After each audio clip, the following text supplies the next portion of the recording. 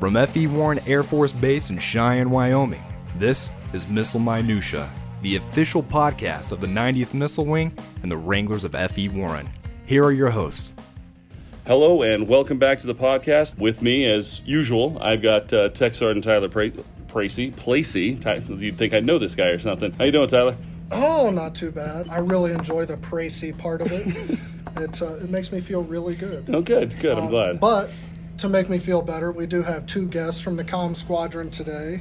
One is Tech Sergeant Megan Stark, the Chief of Wing Cybersecurity, and the other is the Officer in Charge of Network Ops, Lieutenant Landon Gardner. Welcome, and how are you guys today?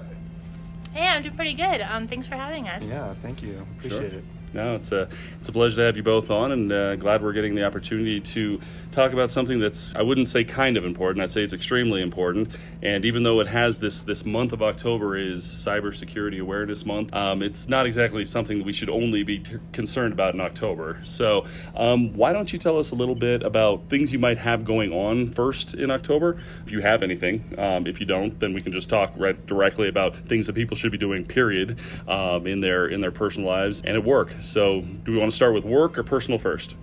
We can do the at-home stuff first, if that's fine. Yeah. I don't know that we really have anything specific happening in October. No, that's perfectly fine. Like you said. We do. You're not going to... Oh, do we? Yeah, we do. Oh, well, why don't you talk about it? You're not going to hack into any of our computers just for the heck of it for the Cybersecurity Month? Only if we don't like you. Oh, fair enough. I better watch myself. Yeah, behave yourself, Tyler.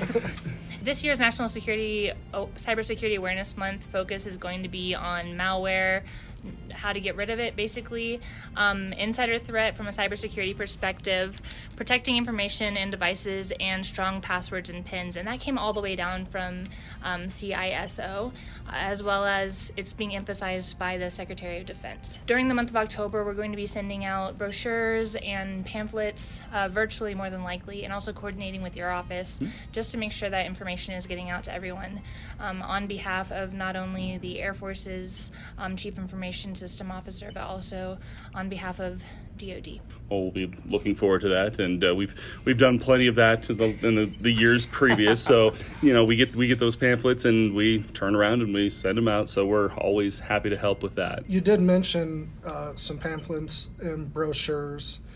Leading up to some of those things coming out, are there places that you would recommend to go for information to keep your at-home computer safe or anything like that? There is a really amazing site. You'll just have to Google it. I'm not exactly sure the name, but I rely heavily upon CISA. So, and I think, do you know what? Yeah, it's the Office of Cyber and Infrastructure Analysis.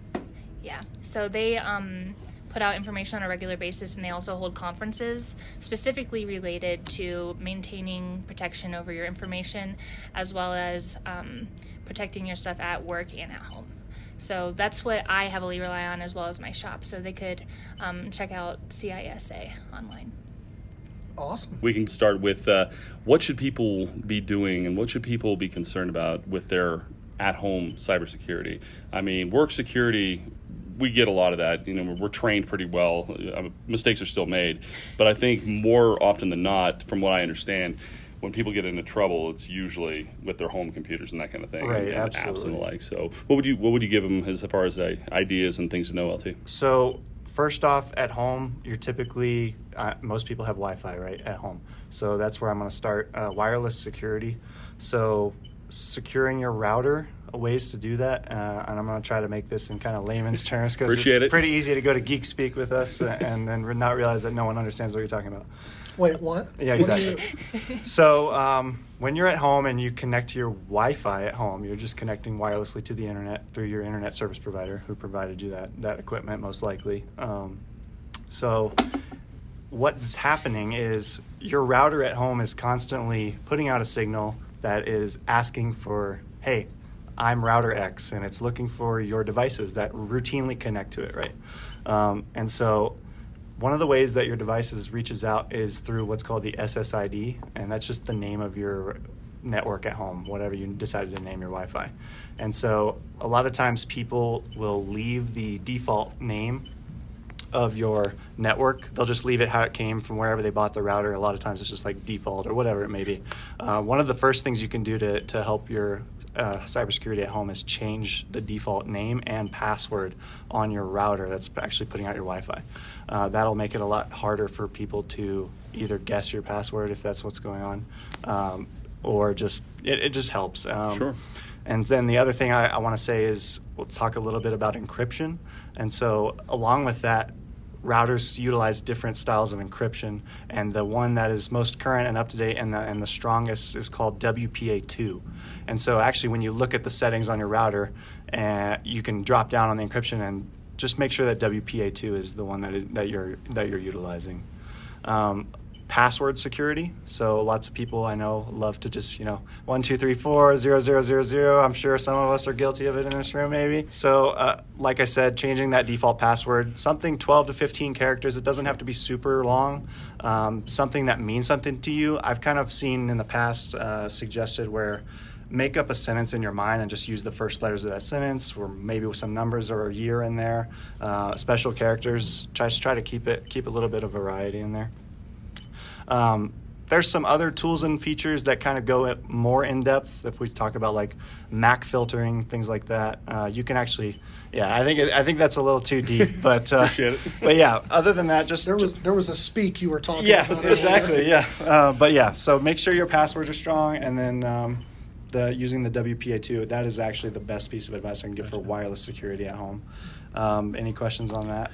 Well, I mean, one thing that I've heard in the past is that you should use different passwords for everything. And I don't know about you, but I think according to Google Chrome, I think I have like 270 different passwords. That gets to be a little challenging. I mean, would things like the password save features for some of these browsers, are these things good ideas? Because in reality, I don't know about you, but remembering 250 different passwords for a lot of people, I would think would be fairly challenging. So for somebody who doesn't want to try and do that, are there anything out there that we can, without the possibility of endorsement or anything like that, is there something that you can say as far as an option there? So what I would say, instead of utilizing those password saves that you find on a Samsung or Apple product, what I tend to do, and what works for me really easily without having to endorse anyone, is just saving a Word document and encrypting that Word document on your drive. Now, that's better than putting a sticky note somewhere in your house. Or I've even seen password notebooks that have been advertised, and if one person walks by a desk and picks up that password binder, they have all access to every aspect of your life, and that could be banking information, it could be access to very personal and valuable information. So the thing that I would do is just save a Word document on your desktop, or even somewhere safe, like in an encrypted folder. That way you have a little bit more of what we call in the cyber land layered security. That will probably protect you a little bit better than allowing those features to save your password, because the last thing you want is for someone to, like, let's say you lose your phone while you're traveling through the Denver airport, and someone picks up your phone and they're able to crack your 1, 2, 3, 4 password on your phone, and then those are 6 letters. Oh, okay. Well, 1, 2, 3, 4, 5, 6. Yeah. They're able to crack that, and then the moment they open it, they have access to all of your passwords because you've kept them saved on whatever app you're using.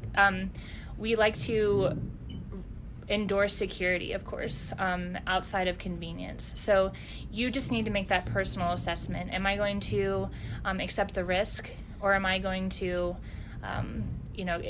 do I want this to be convenient? And that's really just something that we need to think about. If you're living in a cabin in the middle of the woods and you don't even have Wi-Fi, you're probably okay.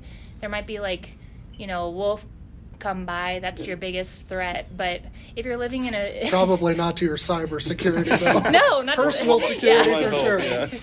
But if you're living in a populated area, or you carry around your phone with you the same way you carry around your wallet, you're going to need to make sure you maintain that sense of security as layered as possible. So. And I want to say, this kind of brings up another point on backing up your stuff. I know it's not specifically cybersecurity, but if you're going to make a note and encrypt it and it has all of your passwords on it, might be a good idea to make a backup of that. That way, if something happened, you might have another copy. Makes good sense. Because, losing that file to whatever, I mean, accidents happen, data collapses, Wow. It collapses. Collapse, yeah, whatever. Corruption. Yeah, data corruption. I've had more than a few SD cards that have just gone bad on me. That's a brain collapse. Yeah, and a data corruption. Correct, yes. It's been a long day, folks. And it seems like I'll be the first to admit I can never remember all my passwords.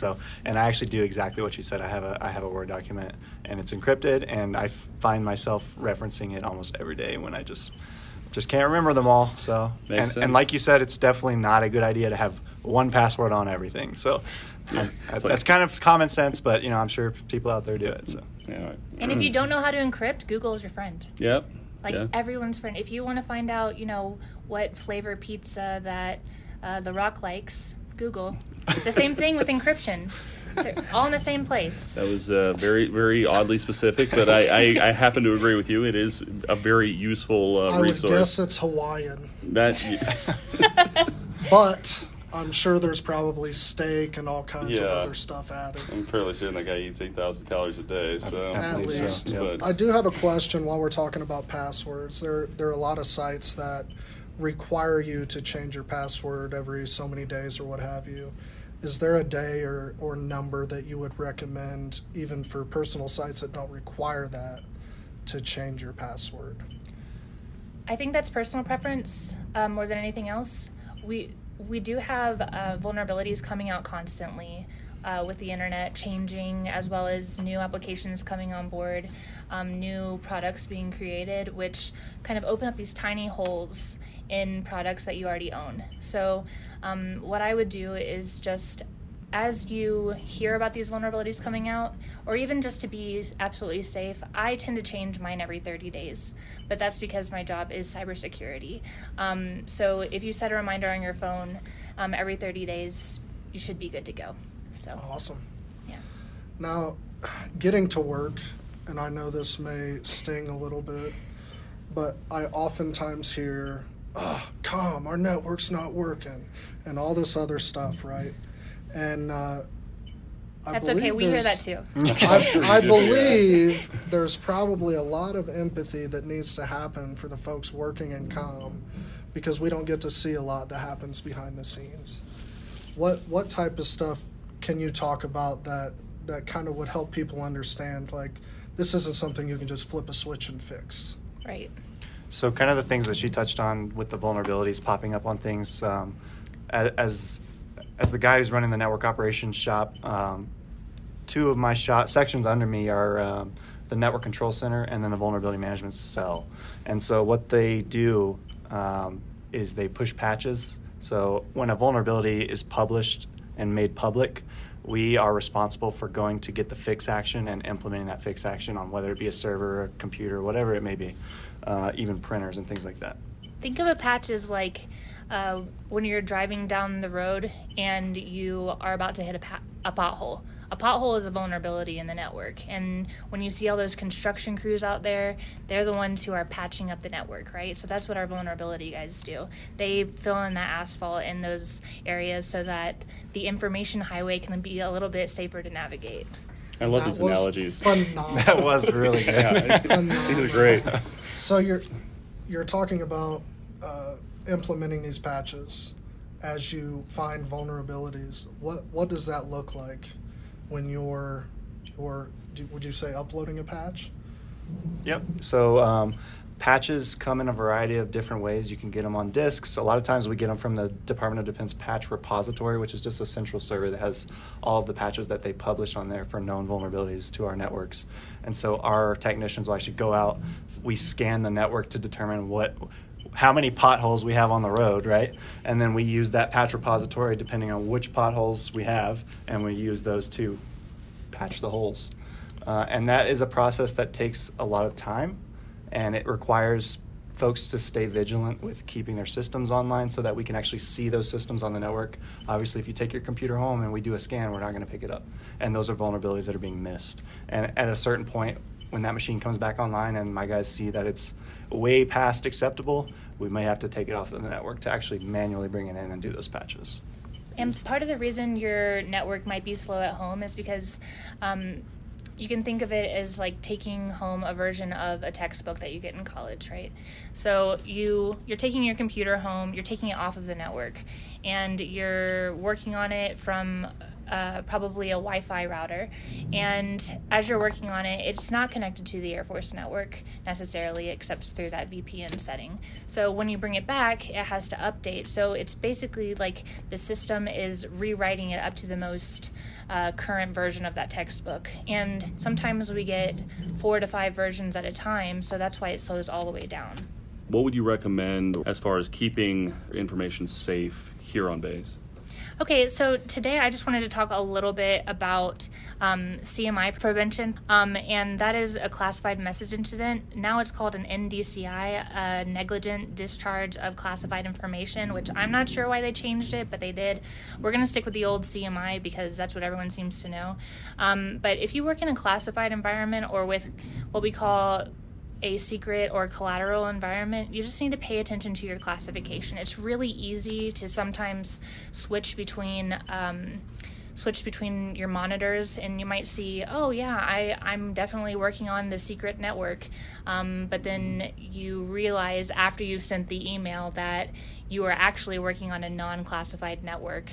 And the reason it's important to pay attention to that is because we don't work on a base that only deals with, inconvenient, slow computer networks. We work on a base that deals with nuclear security, and we need to pay attention to and stay vigilant about, making sure that whatever information is associated with it is being protected. So when you're at home, just make sure that you are staying aware of what exactly you're typing on your computer, and also coordinating with your original classification authorities on what exactly can and cannot be put on a NIPR or non-secure machine.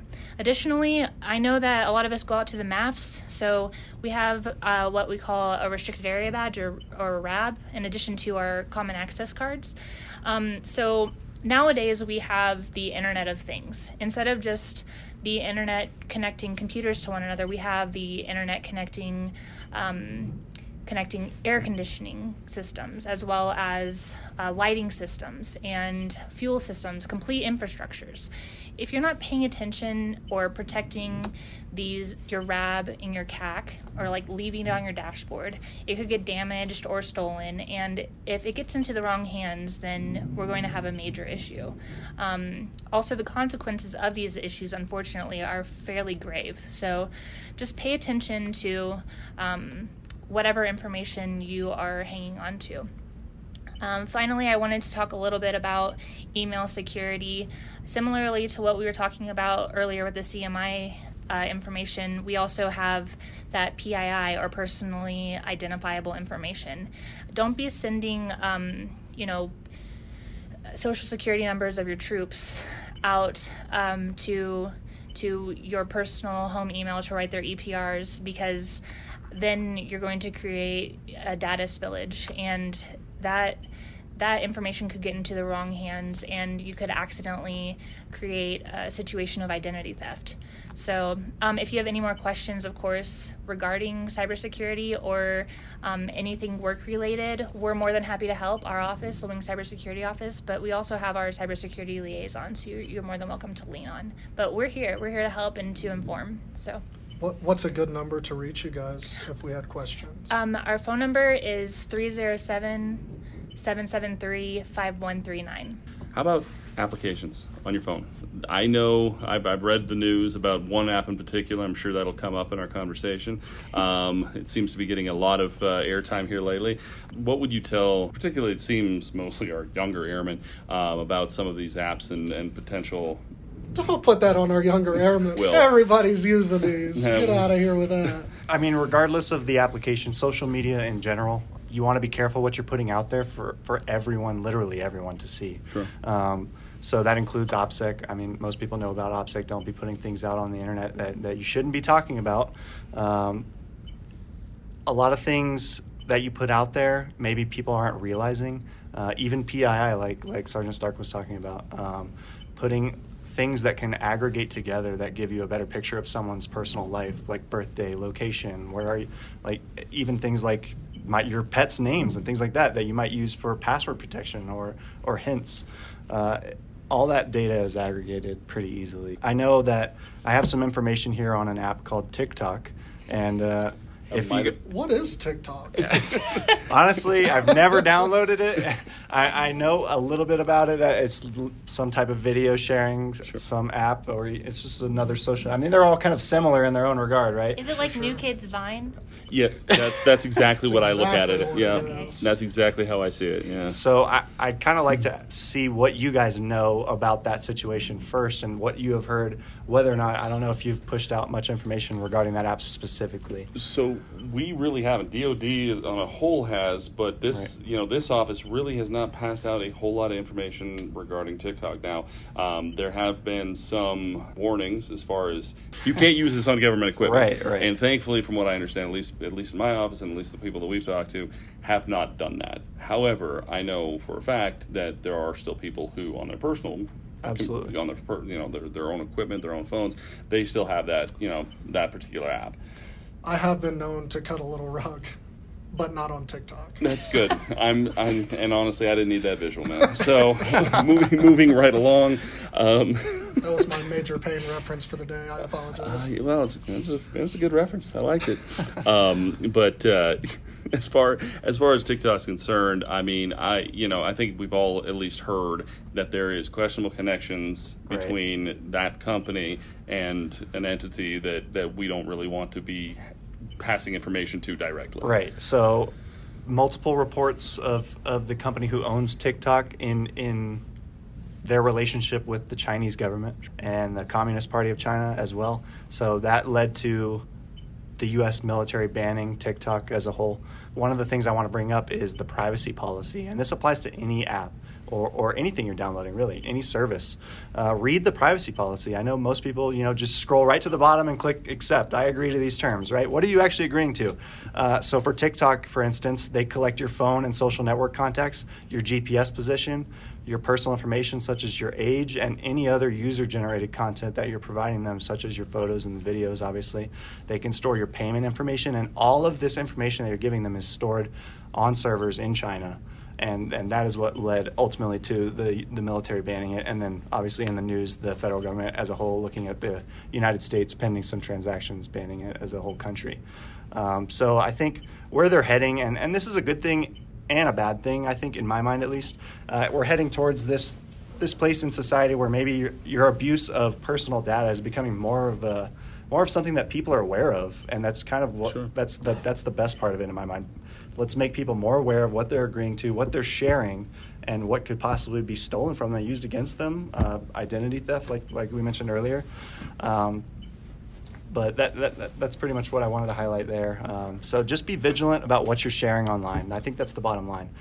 Pay attention to what you're putting out there, because it stays out there. No matter if you think it does or not, it'll stay out there. Oh, absolutely. I mean, you hear plenty of stories about people, being taken a task about something and they delete it, but it's not gone. It's not deleted. It's an internet land forever. It's there's not a whole lot that you can do about that once you get the information out there. Good luck retrieving it. Kind of going back to what Sergeant Stark was saying earlier, security over convenience. It's certainly not convenient to read those privacy notifications as they come through, but certainly worth it security-wise. Yeah, you have to watch out for it, because they could throw in it. I mean, they might ask for your firstborn, and you're just clicking check. I really want to post this picture of me looking like a puppy. This is my one goal in life, is to have the dog ears and the long tongue. That's exactly what I want out of life. It's all about the fake internet points. It really is. So with all that being said, is there anything else that you'd like to pass out, or you'd like to say before we kind of start wrapping this up? I think the last thing I just want to touch on really quick, and this can apply to home and at work, is a a little bit about cyber scams. So things like spam in your emails, phishing attacks, things like that. I know probably people have heard the term phishing. Maybe they don't know what it is. So spam and phishing, what's the difference? Spam being anything you get in your email, or I mean, it can come through text, any kind of media that is unsolicited, unwanted, unwarranted. And actually, spam makes up over 90% of all email traffic these days, which is pretty believable in my opinion. Phishing, on the other hand, is something that is premeditated and malicious by nature. So phishing being they are targeting you with something that may look real or authentic, and they're trying to get you to maybe click a link, go to a website, and what that link does is, just like we were talking about the vulnerabilities earlier, that link may well just open up a vulnerability on your machine and allows an attacker to poke through your system and take information from you without you even knowing. And so staying vigilant, don't click links within emails unless you know the person and it is digitally signed or encrypted. If something looks fishy, it probably is. A lot of times these phishing and spam attacks, you'll see the email and you're like, that doesn't look real. That looks pretty fake, like not even well done. Yeah. But on the other hand, some of them are very professional. And if it doesn't feel right, just delete it. Call the company directly. If it's something from your bank, anything like that, I always call them directly on the phone number that you can find on Google and verify with a real person, hey, did you guys send me this email? Before you start clicking things. And that's the last thing I really wanted to cover. Don't take the bait. Don't take the bait. Don't take the bait. I like it. So one last question before we close things up. Are you both disappointed that they're getting rid of that training that everyone loves so much, the annual training? I mean, I'm going to miss poor Tina, you know. I'm just going to miss that guy stealing my phone all the time. No matter what the right answer is, I chase that guy. Every time. I'm never going to let... Exactly. This cannot go unchecked. It can't be done. You will get tackled, sir. Realistic. I know that this information is extremely dry, and no one enjoys CBTs. We don't even enjoy CBTs. Right, exactly. But it's important because the further we move on into the future, the more connected we become via the internet, and we just need to make sure that people stay informed of what exactly they are connecting to. Recently there was a couple that was terrorized by someone because they hacked into their temperature gauge in their house, and they turned it all the way up. It was an elderly couple. They had connected all of their IP addresses in their home, and the person was able to get in really easily because of that lack of a strong password. So this is something that, you know, we're all in the military. We just need to stay vigilant against outside and bad actors. So I know it's dry, but we just appreciate your time. So thank you very much. Oh, no. Glad to have you on. Sergeant Placey, any last thoughts or questions, or no? I don't think so. Yeah, thank you guys so much for coming on. Thanks for having us. Appreciate it. This is a very interesting topic to me, even outside of TikTok. And those dance moves. Oh, yeah, for sure. The robot is strong with this one. But seriously, thank you guys so much for coming on and giving our airmen some extra tools to bring to the fight. Absolutely. Well, folks, that's the podcast. In case you needed to get in touch with the cybersecurity folks here on base, that number again is 307-773-5139. 773-5139. Join us next week for the next edition. Thank you so much for listening, and we will see you again soon. Take care.